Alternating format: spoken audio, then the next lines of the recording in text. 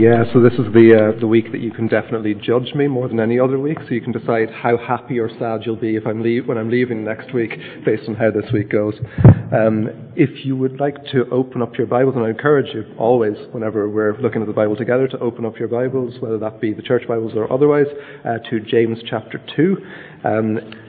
It is on page 1213 of the church Bibles. So that's James chapter 2.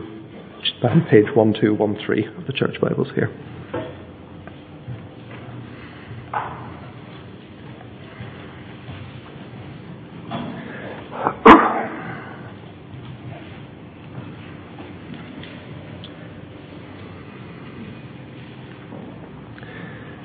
So it reads, "My brothers and sisters, believers in our glorious Lord Jesus Christ must not show favoritism. Suppose a man comes into your meeting wearing a gold ring and fine robes and fine clothes, and a poor man in filthy old clothes also comes in. If you show special attention to the man wearing fine clothes and say, 'Here's a good seat for you,' but say to the poor man, 'You stand there,' or 'Sit on the floor by my feet,' have you not discriminated among yourselves and become judges with evil thoughts? Listen, my dear brothers and sisters, has not God chosen those who are poor in the eyes of the world to be rich in faith and to inherit the kingdom he promised to those who love him? But you have dishonored the poor. Is it not the rich who are exploiting you? Are they not the ones who are dragging you into court? Are they not the ones who are blaspheming the noble name of him to whom you belong? If you really keep the royal law found in Scripture, love your neighbour as yourself, you are doing right. But if you show favoritism, you sin and are convicted by the law as lawbreakers. For whoever keeps the whole law and yet stumbles at just one point is guilty of breaking all of it. For he who said, 'You shall not commit adultery,' also said, 'You shall not murder.' If you do not commit adultery, but do commit murder, you have become a lawbreaker. Speak and act as those who are going to be judged by the law that gives freedom, because judgment without mercy will be shown to anyone who has not been merciful. Mercy triumphs over judgment." As we come to God's word this morning, let's pray together. Heavenly Father, we thank you for your word. We thank you for the fact that it speaks into so many different aspects of our lives. We pray now that you will help us all to hear your word, to receive it in our hearts, and to let it change and transform us. We pray all this in Jesus' name. Amen. So, favoritism. I wonder what pictures the word favoritism conjures up for you. It's not the most popular thing in the world, is it? So at home, it might be a son or daughter being treated better than another son or daughter. And that might be something really trivial, like it might be an extra scoop of ice cream, or maybe the bigger half of a cookie that's been split in half. Or maybe something more serious than that. It may be attention, it may be love, it may be care. At school, it might be the bad behaviour of a teacher's favourite being overlooked. Or in work, a favourite member of staff being given more time, more resources, more sympathy than others. Or in government or so many other areas of lives. Jobs for the boys, lucrative contracts for friends. So I think it's fair to say that favouritism or partiality is not the most popular thing in the world, but it's also obviously not a recent invention. We see it here in a letter from nearly 2,000 years ago. So how does God respond to favouritism in his word? Well, verse 1, no surprises.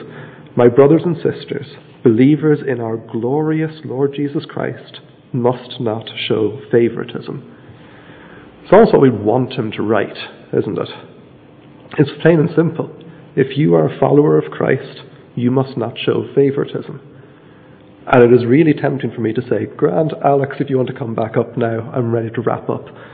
Because if you're a believer in your Lord Jesus Christ, then don't show favoritism is the core message of this passage.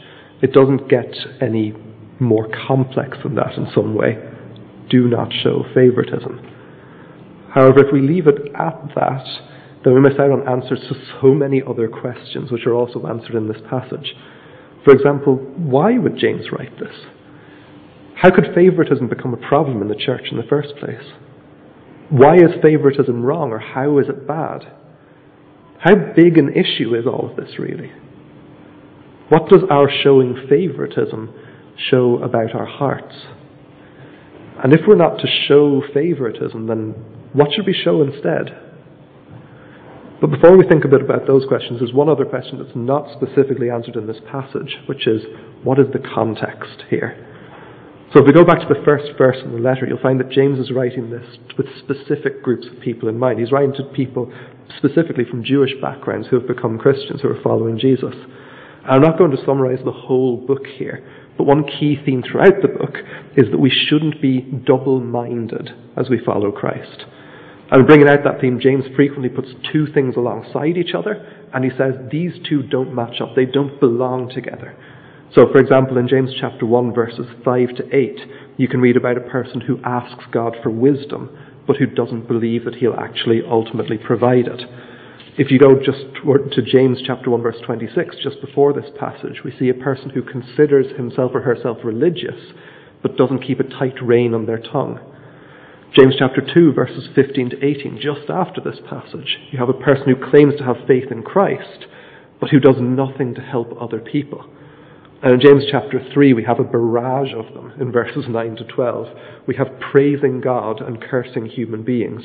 We have fresh water and salt water flowing together. We have fig trees bearing olives. We have grapevines bearing figs. One of the key comparisons James makes is in James chapter 1, verses 22 to 24. And it says, "Do not merely listen to the word and so deceive yourselves. Do what it says.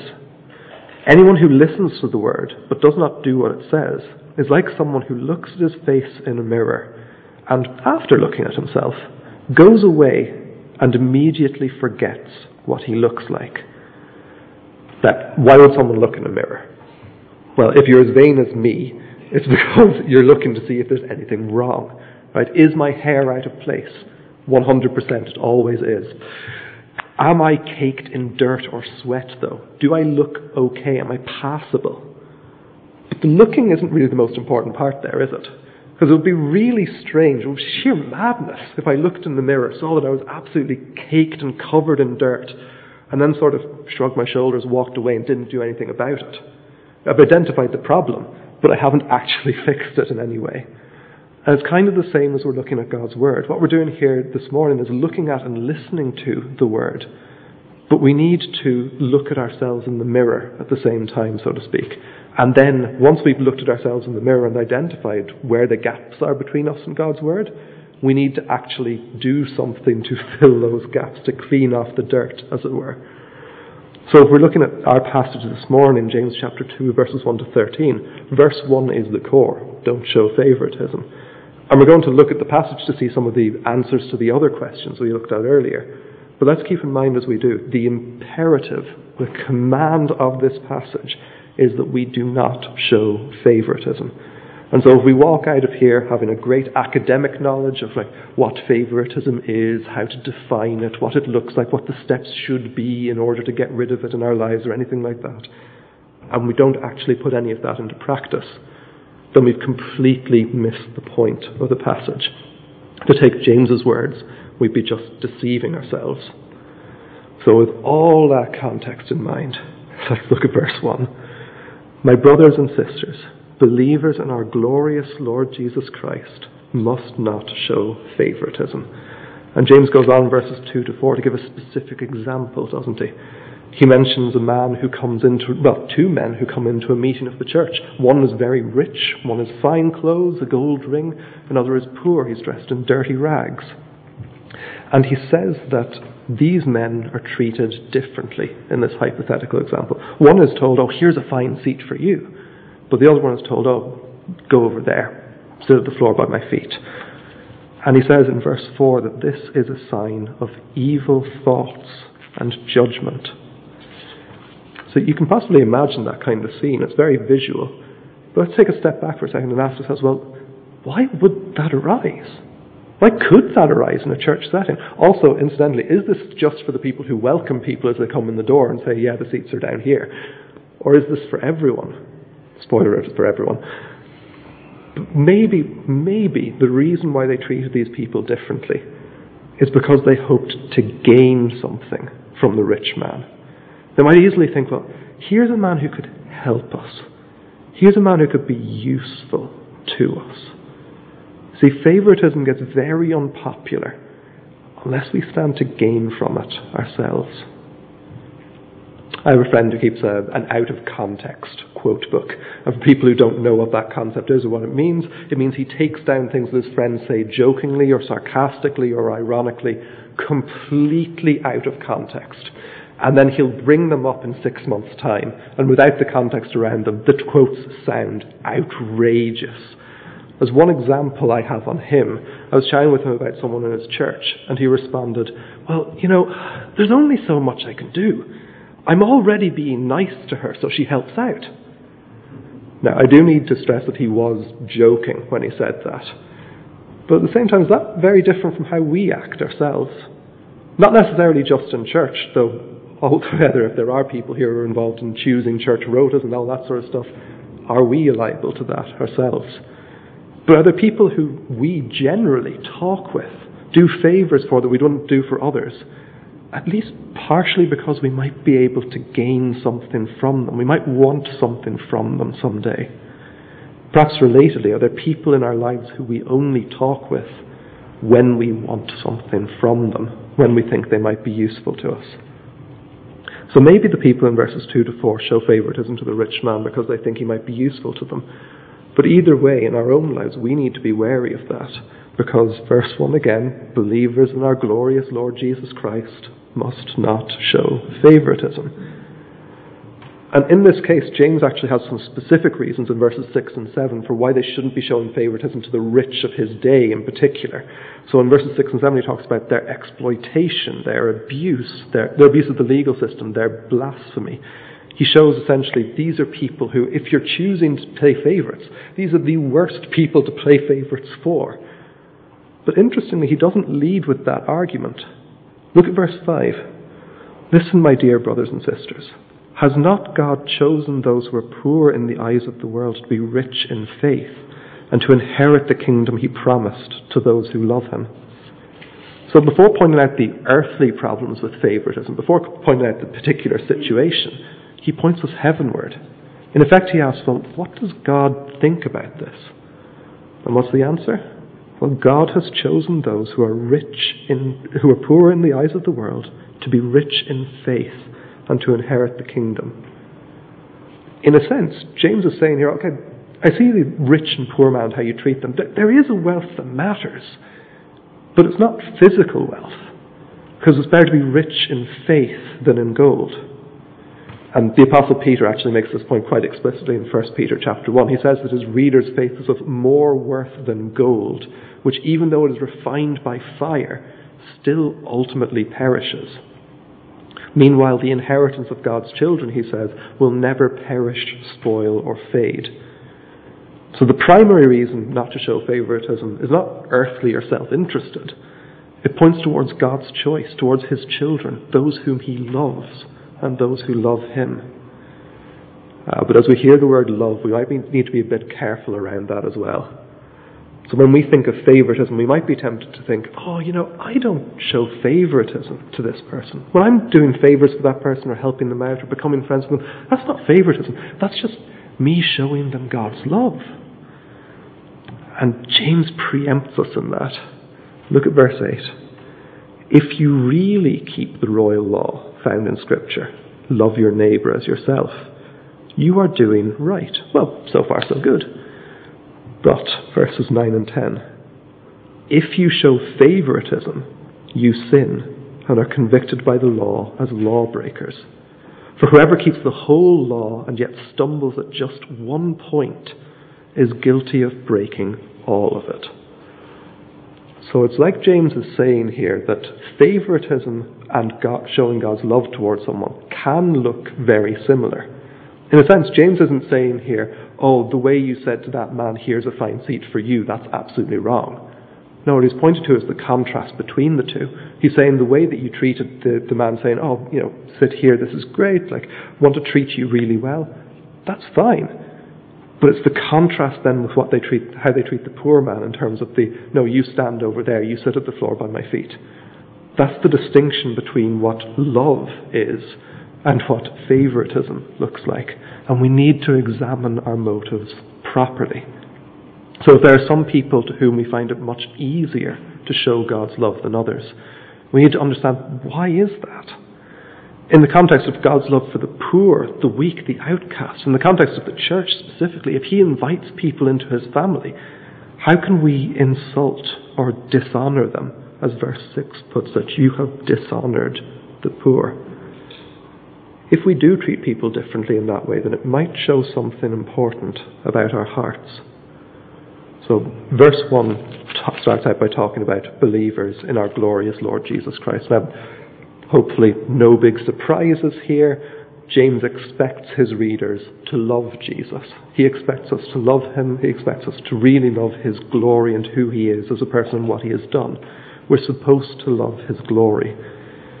But there are different kinds of love and different kinds of glory, aren't there? There's sort of loving a good burger or a good meal of any sort. There's loving your parents, loving your children, loving a significant other. They're all very different. And then there's a difference between glory of God and the glory of man. And this is something I think Alex was mentioning earlier himself. He says it's so easy for our eyes to get distracted, but we want to fix our eyes on Jesus. It's oh so easy as well for our hearts to get turned and twisted so that we focus on the glory of man. And that could be, in this case, like the glory of wealth, as it is in this passage. It's man's gold ring, fine clothes. Maybe for us today it would be a car, a house, a salary. It could be the glory of celebrity, being thought of as really important. It could be the glory of charisma, so being instantly liked by everyone. The glory of intelligence. Oh, that person seems to know everything. And as we start looking towards those people, as we start turning our hearts towards that type of glory, we find ourselves turning away from the glory of our Lord Jesus Christ. Look at the end of chapter 1 with me, right before the start of this passage. So James chapter 1 verse 27.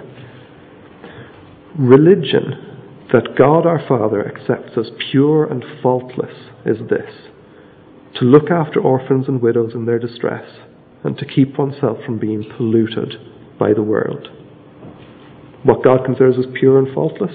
Looking after orphans and widows in their distress. Orphans and widows, shorthand for the very types of people who can give us nothing. Who have nothing to give us, who have no glory to show, as it were. And in our passage, that's the poor man. But what about in our lives? I need to ask myself, well, when was the last time someone received my love, my care, who seemed utterly unrewarding in every way?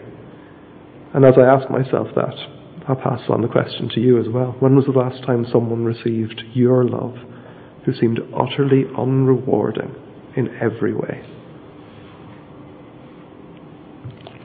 This chat about favoritism is no small thing. You can kind of tell that from how we're covering the passage in general. But also look at verses 11 and 12. He who said, you shall not commit adultery, also said, you shall not murder. If you do not commit adultery, but do commit murder, you have become a lawbreaker. Sorry, I meant to say verse 11. Verse 12 will come on to a little bit later. But adultery and murder, okay, well, those are things we see as pretty serious crimes, right? Possibly two of the most serious offences possible. If you even go back to the 10 Commandments in the Old Testament, you have commandment number 6 and commandment number 7 there. Do not kill, do not commit adultery. They're on that list. So why does James bring those up here? Well, in part it might be to emphasise the seriousness of favouritism, right? When two things he brings up for comparison with it are two of the most serious offences possible, then we can get the idea that favouritism is actually a serious matter too. Believers in our glorious Lord Jesus Christ must not murder, grand we know that, must not commit adultery, we know that, and verse 1, must not show favouritism. It's that serious a crime against God. But it's also a crime against the unfavoured. So if we take two people here, and I'll try not to start them with the same letter so they don't get mixed up. Let's take Adam and let's take Joe. Apologies if your name is Adam or Joe, by the way. So suppose Adam murdered Joe. but he didn't decide to try to get with Joe's wife, would we say that Adam is guiltless? Obviously not. If Adam decided instead, I'm not going to murder Joe, but I'm going to commit adultery with Joe's wife, we wouldn't call him guiltless again just because he's avoided murder this time, would we? In the same way, if we avoid both of those, but we still show favoritism, then the end of verse 11 applies to us too. You have become a lawbreaker. And as verse 10 says, whoever keeps the whole law and yet stumbles at just one point is guilty of breaking all of it. Now, this is a verse, we're just coming out of sort of summer camp season. This is one of the verses that I tend to use when talking about the gospel with children, sort of 8 to 12-year-olds or thereabouts, as part of explaining what the gospel is. Because in order to get the good news of the gospel, you need to understand where we start off. We start off in a bad relationship with God because of the sin in our lives. So I will say to them, for example, Romans chapter 6, verse 23, the wages of sin is death. James chapter 2, verse 10, as we have in this passage here, if you keep the whole law and yet stumble at just one point, you are guilty of breaking all of it. Or Romans chapter 3, verse 23, all have sinned and fall short of the glory of God. But one question I got at a camp recently was, what is the glory of God? What's glory? What's that glory like? What does it look like? As verse 1 tells us, we see it in our glorious Lord Jesus Christ. If we think about what Jesus did, what did he do? Did he show favoritism? Did he effectively say, these people are useful to me, I'll pick these people out, those people are not, we'll send those people away? Well, if he had, we'd all be doomed, wouldn't we? There would be no gospel, there would be no good news, because all have sinned and fall short of his glory. Jesus could not benefit from showing us mercy. In fact, that mercy came at a great cost to him on the cross. So if he were solely interested in this dispassionate kind of justice, then he could have judged us without mercy. He could have judged us under the law that brings death. The law which says, here's your life's work, here is your sin, and the salary that you don't deserve for this. The salary you receive at the end of the month, in this case at the end of your life, is death. He could have discarded us. He could have thrown us away. Or he could have said, you know what? Clean yourselves up. Make yourselves rich in faith. Make yourself useful to me. Then I'll do something for you. Then I might show favour to you. Instead, the very hands that could discard us are pierced with nails, driven into the crossbeam for his crucifixion. And what impact does that have on how our passage ends? Well, from verse 12 onwards, we are to speak and act as those who are going to be judged by the law that gives freedom. Not justice, not punishment, but freedom. But reading on, judgment without mercy will be shown to anyone who has not been merciful. Well, what is mercy? Well, showing compassion or forgiveness to someone whom it's within your power to harm through favoritism or in any other number of ways. And that idea of judgment without mercy will be shown to anyone who has not been merciful. That can annoy us sometimes. That can make us go, oh, that seems off somehow. But if we even think about the Lord's Prayer and what's said in that, forgive us our sins as we forgive those who sin against us. So if we're praying that prayer and we are not forgiving others, if we are not showing mercy to others, we are asking God not to show mercy to us. That's the literal way what we're saying. Similarly, there's a parable Jesus gives of a man who owes a massive debt to a ruler. And he begs the ruler for that debt to be cancelled, and it is cancelled. And then that same man goes out into the street and says, oh, you owe me a small amount of money, I'm going to put you in prison over that. And what happens? Well, ultimately word of that reaches the ruler, and he says, no, you cannot do that. You are not going to benefit. You will be judged without mercy. You have not shown the same mercy that has been shown to you. And yet at the end here, we have that mercy triumphs over judgment. And we can see that most clearly on the cross, where we, the undeserving, can find compassion, forgiveness, and freedom from the sin that enslaved us. Now, when we go to meet our glorious Lord Jesus Christ, either when we die or when this world comes to an end, we will not be shouting at him, clamouring towards him, saying, "Give us justice, give us justice, give us judgment." We'll be crying out to him for love and for mercy. His mercy triumphs over judgment, and we are to show that same love and mercy to others. As I close, I want to read to you 2 verses of the song that we're going to sing in a couple of minutes together, which I think sums up quite a lot of this, quite poetically. Starting by talking about our own situation, individually, before the cross. It says, "Beneath the cross of Jesus, I find a place to stand and wonder at such mercy that calls me as I am. For hands that should discard me hold wounds which tell me, 'Come.' Beneath the cross of Jesus, my unworthy soul is won."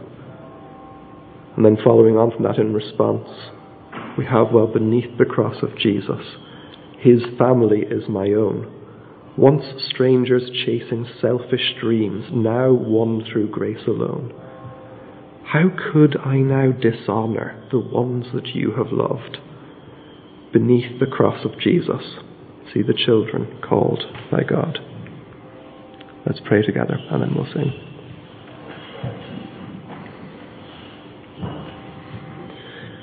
Heavenly Father, we thank you for your word. We thank you for how it speaks into our lives. We thank you that Jesus, even though we could not give him anything of value, came to die for us. We thank you for that sacrifice. We thank you that through that we can receive mercy instead of judgment. I pray that you will help us through our lives today and throughout the coming weeks, months and years. We pray that you will help us to live in such a way that reflects the mercy we've been shown, to show compassion to others and not to show favoritism. In Jesus' precious name we pray. Amen. Amen. Thank you. As I said, we're going to sing together now a song that you've heard 2 verses of. There's another verse